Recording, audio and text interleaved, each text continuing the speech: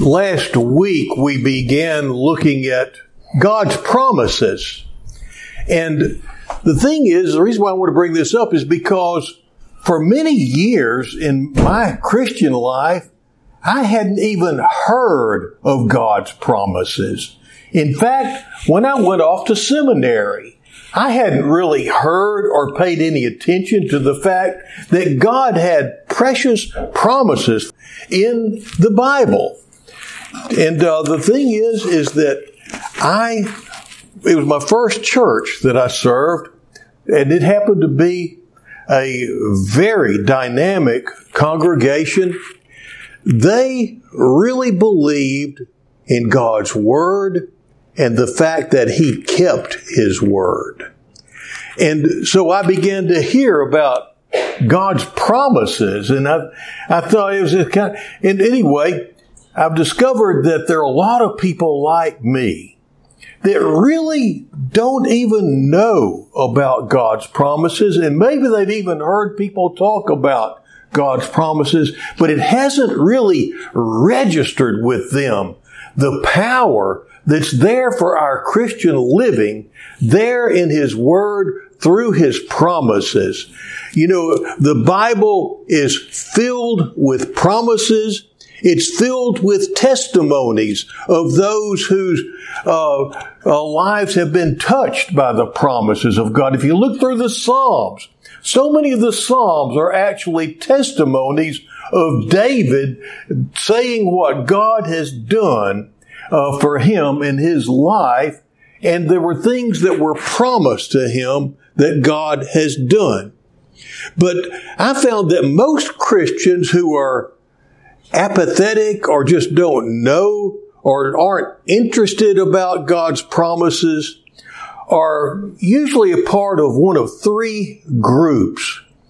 Many are Christians who are comfortable giving God their time, their resources, their talents, and even attending church from time to time. But they haven't fully grasped the fact that God wants to bring so much more into their lives. They're just kind of on a level plane. They just kind of just going along there. And then there's another kind of person that they think or they think that they could receive all that God has for them by just doing what they want to do when they want to do it. And then just saying, God, I need your help now. Really paying no attention to Him until they need His help. And they don't care about promises. They just want God to do what they're telling Him to do. And then there's another group that they just don't care. You know, really, they were brought up going to church. They were brought up, and religion is just a formality to them, really. Something that their parents drug them around in, and it's gotten to be just about a habit with them. And so they don't really understand that God wants to bless them. He wants to use them greatly, and He has a life for them that's so much fuller than the life that they're living just going through religious motions. Now, let me tell you, God would love to see today people who are living out of the promises that He has made, who are actually experiencing His promises in their lives. And my hope today, as I talk to you, is that the Lord will stir your heart to the fact that God is calling you to a higher and deeper connection with Him than you have ever dreamed of before. Now, Peter lays the groundwork for everything that I'm saying today in the first four chapters or first four verses of this epistle that he writes. Now, notice that he writes this epistle as he is facing death. He is in prison when he writes this epistle. he doesn't know if he's ever going to see the people that he's writing to again. But that's okay, because he's where he's supposed to be with the Lord. He has been faithful. He's been true. And whatever is in store, he knows it's going to be all right. His only concern is that these things be passed on to others. And he's letting people know that he's trying to make sure that these things are written down so that you, sitting right here in San Philip this morning, you could hear about these things today. And so he begins and he says, Simon Peter, a bondservant and apostle of Jesus Christ, to those who have received a faith of the same kind as ours. Now I want you to notice this. Did you know that our faith is the same faith that the apostles had? It's not like there's different classes of faith. It's not like there's different classes of Christians. We're all Christians. We're all those who have come to know Jesus Christ as Lord and Savior, bought with the same blood. We are all His. Just as it said, in Him, in Jesus, there's neither Jew nor Greek nor Gentile, that we're, or male or female even. We're all Christians. It's the same faith. Now you may think, now the apostles were in this special category. They were called to special service, yes. But the faith that they had, the faith that they lived out of, is the same faith, the same sort of relationship that God wants to have with you today. We're all bought, as I said, with the same blood. We all walk with the same Savior.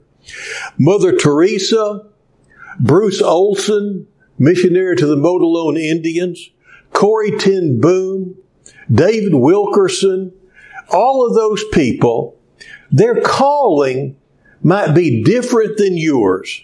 Their circumstances may be different from yours, but it's the same faith that was received by the apostles and every believer. This is kind of scary when you stop and think about it in a way, and it's exciting as well. The Lord can use you just as well as He used Simon Peter. The same faith, the same Holy Spirit indwells you and wants to work through you.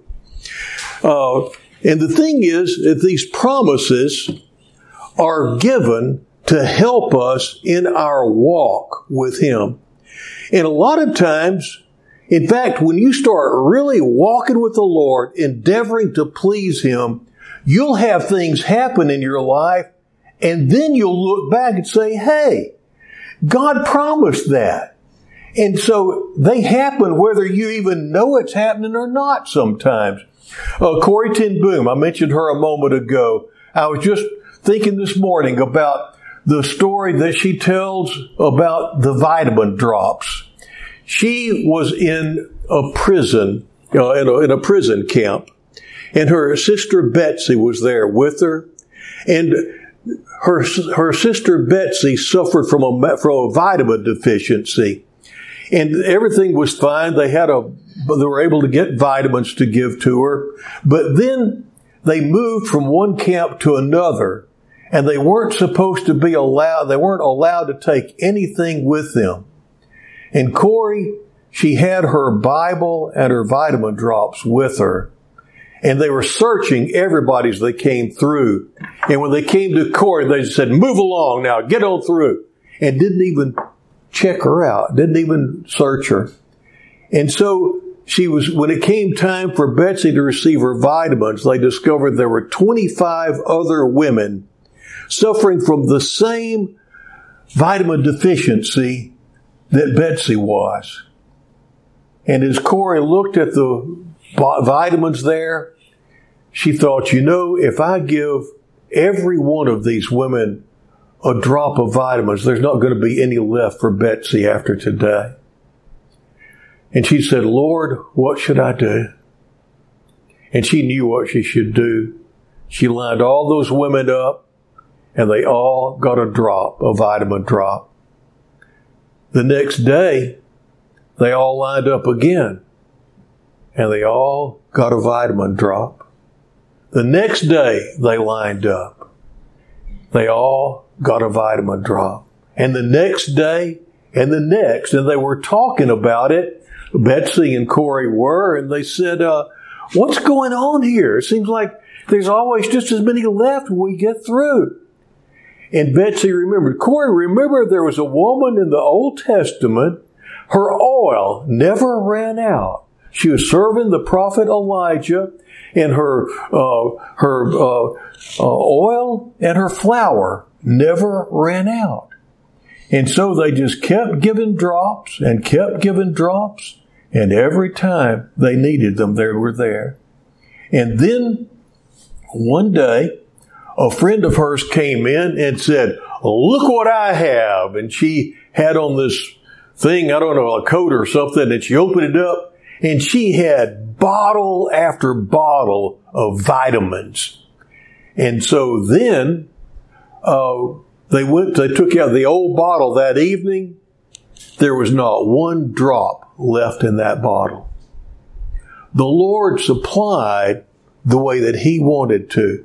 Now notice, these people weren't just in a hunky-dory place, were they? I mean, they were in a prison camp.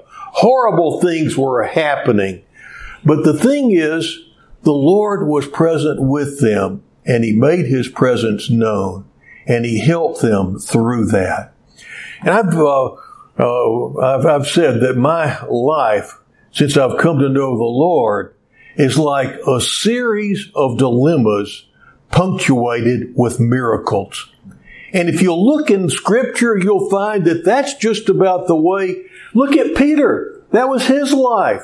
Things would be rocking along. Next thing you know, he's in prison. Next thing you know, an angel's opening the door and leading him out.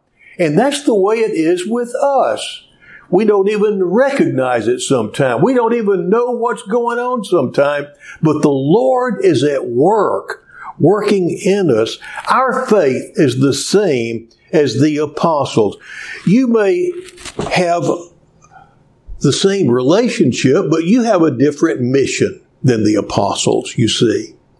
And the Lord wants to help you with your mission, just as He helped Corrie ten Boom with hers, just as He's helped all the Christians through the ages in the past. Your mission may be to be a spouse. Your mission may be to be a parent.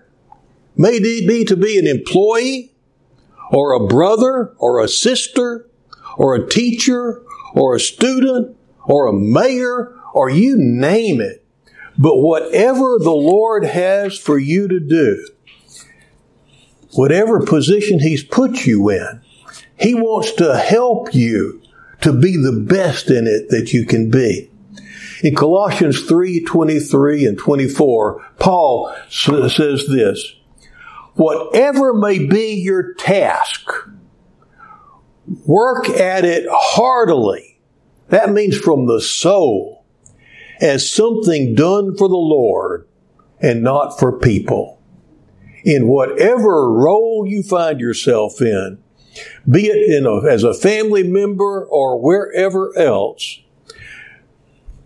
as for the Lord and not for men, knowing with all certainty that it is from the Lord and not from people that you will receive the inheritance, which is your real reward.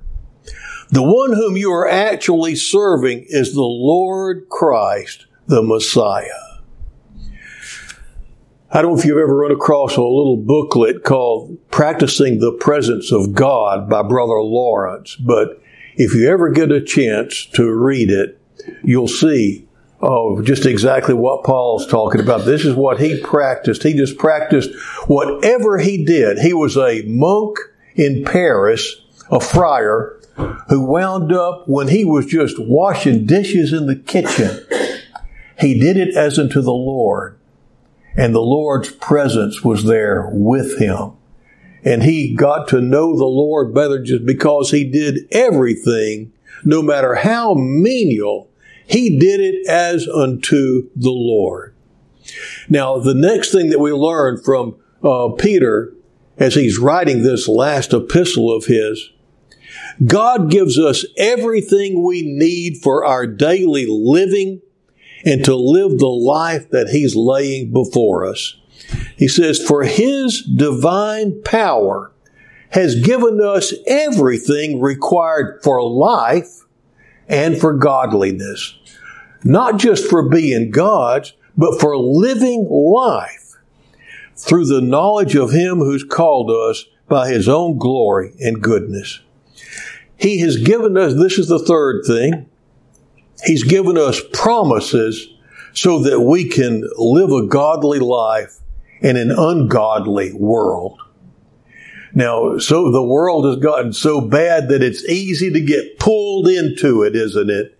It's easy to be attacked and sniped at and to wind up with Satan just pulling you down to the other person's level.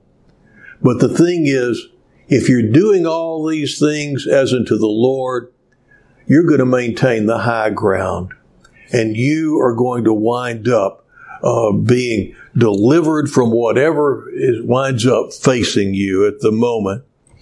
The promises of God, they're not like coupons in a coupon booklet.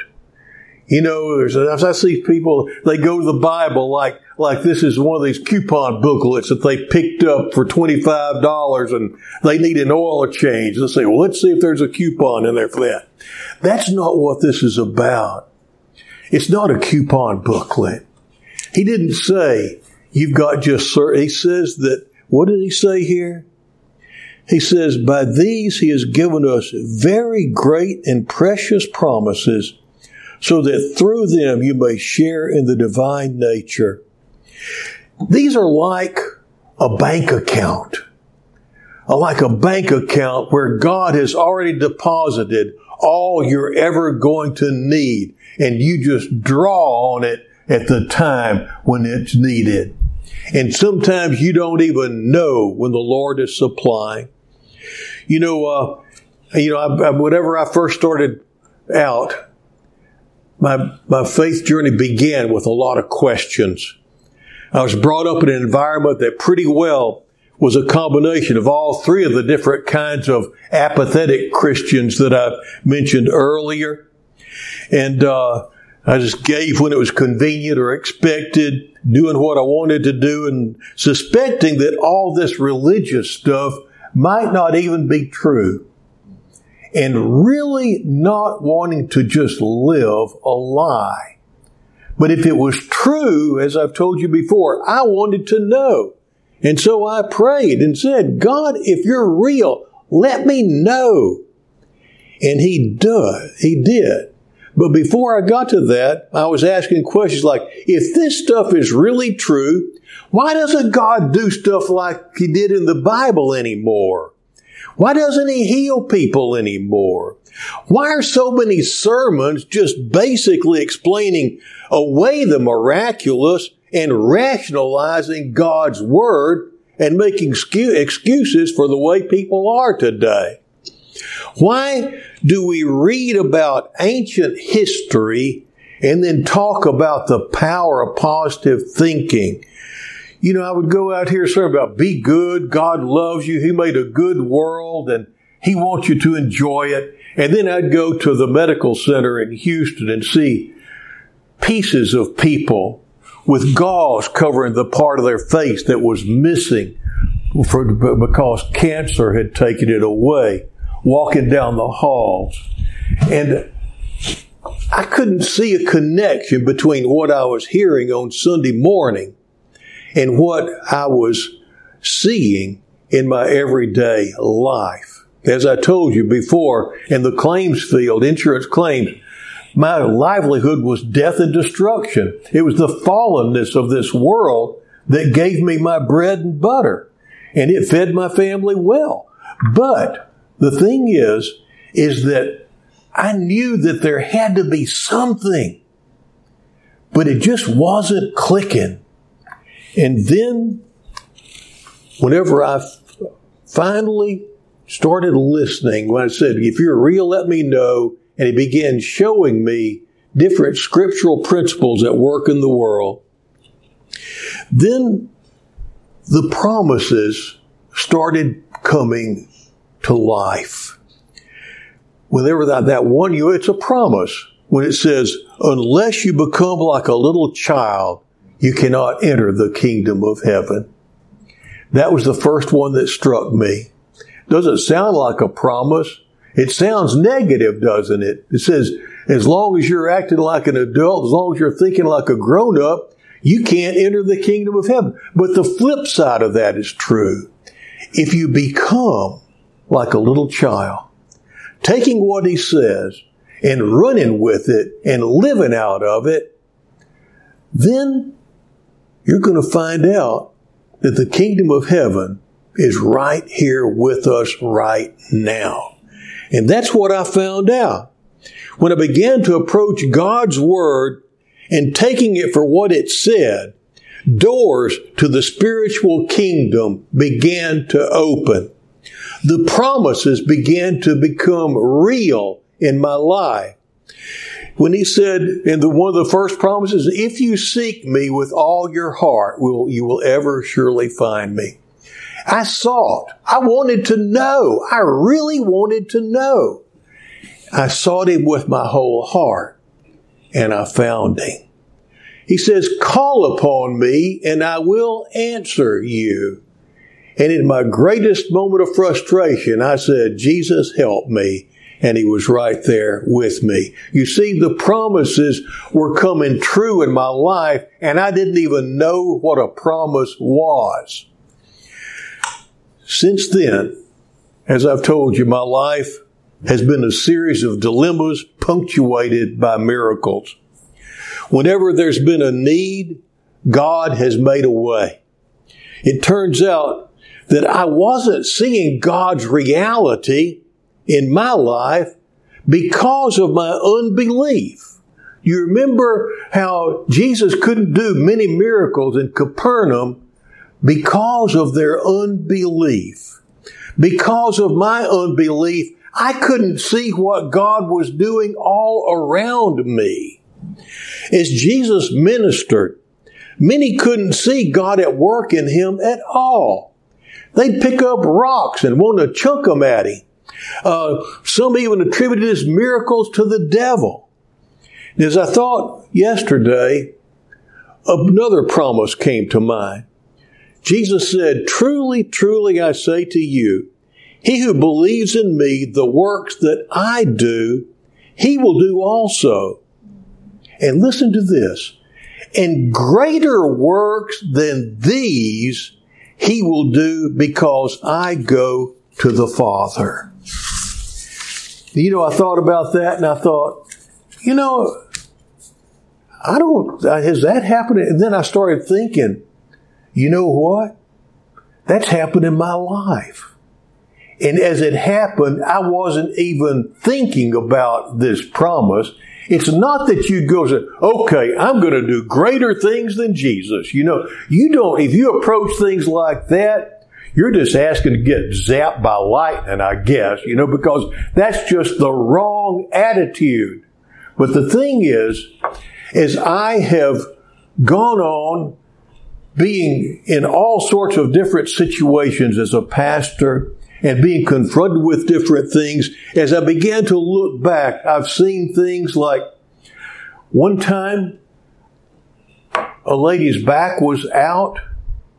I prayed for her and I watched a leg that was shorter than the other one grow. They lined up and her back was healed. Another time I saw a brain tumor disappear. Another time my family and I watched as a rash just went away before our eyes while we were praying. Another time in Maud, Texas, back in 1981, I believe it was, it was just looking scary. And Sharon said, this is looking really bad. Look at the cloud. It's horrible. Let's pray. And so we just prayed that whatever this storm was, it's horrible, that was just hanging over our city. We just prayed and it went away. And later that evening on the news, on the Weather Channel, the guy said, on the Weather Channel, but the local weather, the guy said, ladies and gentlemen, there was something that happened this evening. It was just incredible. There was a huge funnel cloud, a giant funnel cloud just hanging over Maud, Texas. That's where we were. And we were all expecting just disaster. And it just went away. Now, that's pretty major. And it was confirmed by local weather forecasters. While I was going to seminary, my little girl Amy was born. And while I was still in seminary, and you know how much graduate school costs at SMU graduate school costs? We had a child, and I graduated from seminary without any student loans, with no debt. That's a miracle. The Lord just did the bottomless thing of oil there, and He just made it happen. You see, there's a promise. My God will supply all your needs through Christ Jesus, who strengthens you. Whenever there are needs, God has promises for you. Now, you can be living out of these promises. And if you're walking with the Lord and listening to Him and doing what He's calling you to do, you're going to live out of them, whether you even know it or not, is what I'm trying to tell you. You don't just go there, but sometimes they're there to reassure you that if you're in a spot, it'll be there for you. So I just want to give you just about 4 quick different things about living out of God's promises. First of all, don't be afraid to ask. Jesus makes it clear. Ask, it'll be given to you. Seek, and you'll find. Knock, and it'll be opened to you. A-S-K.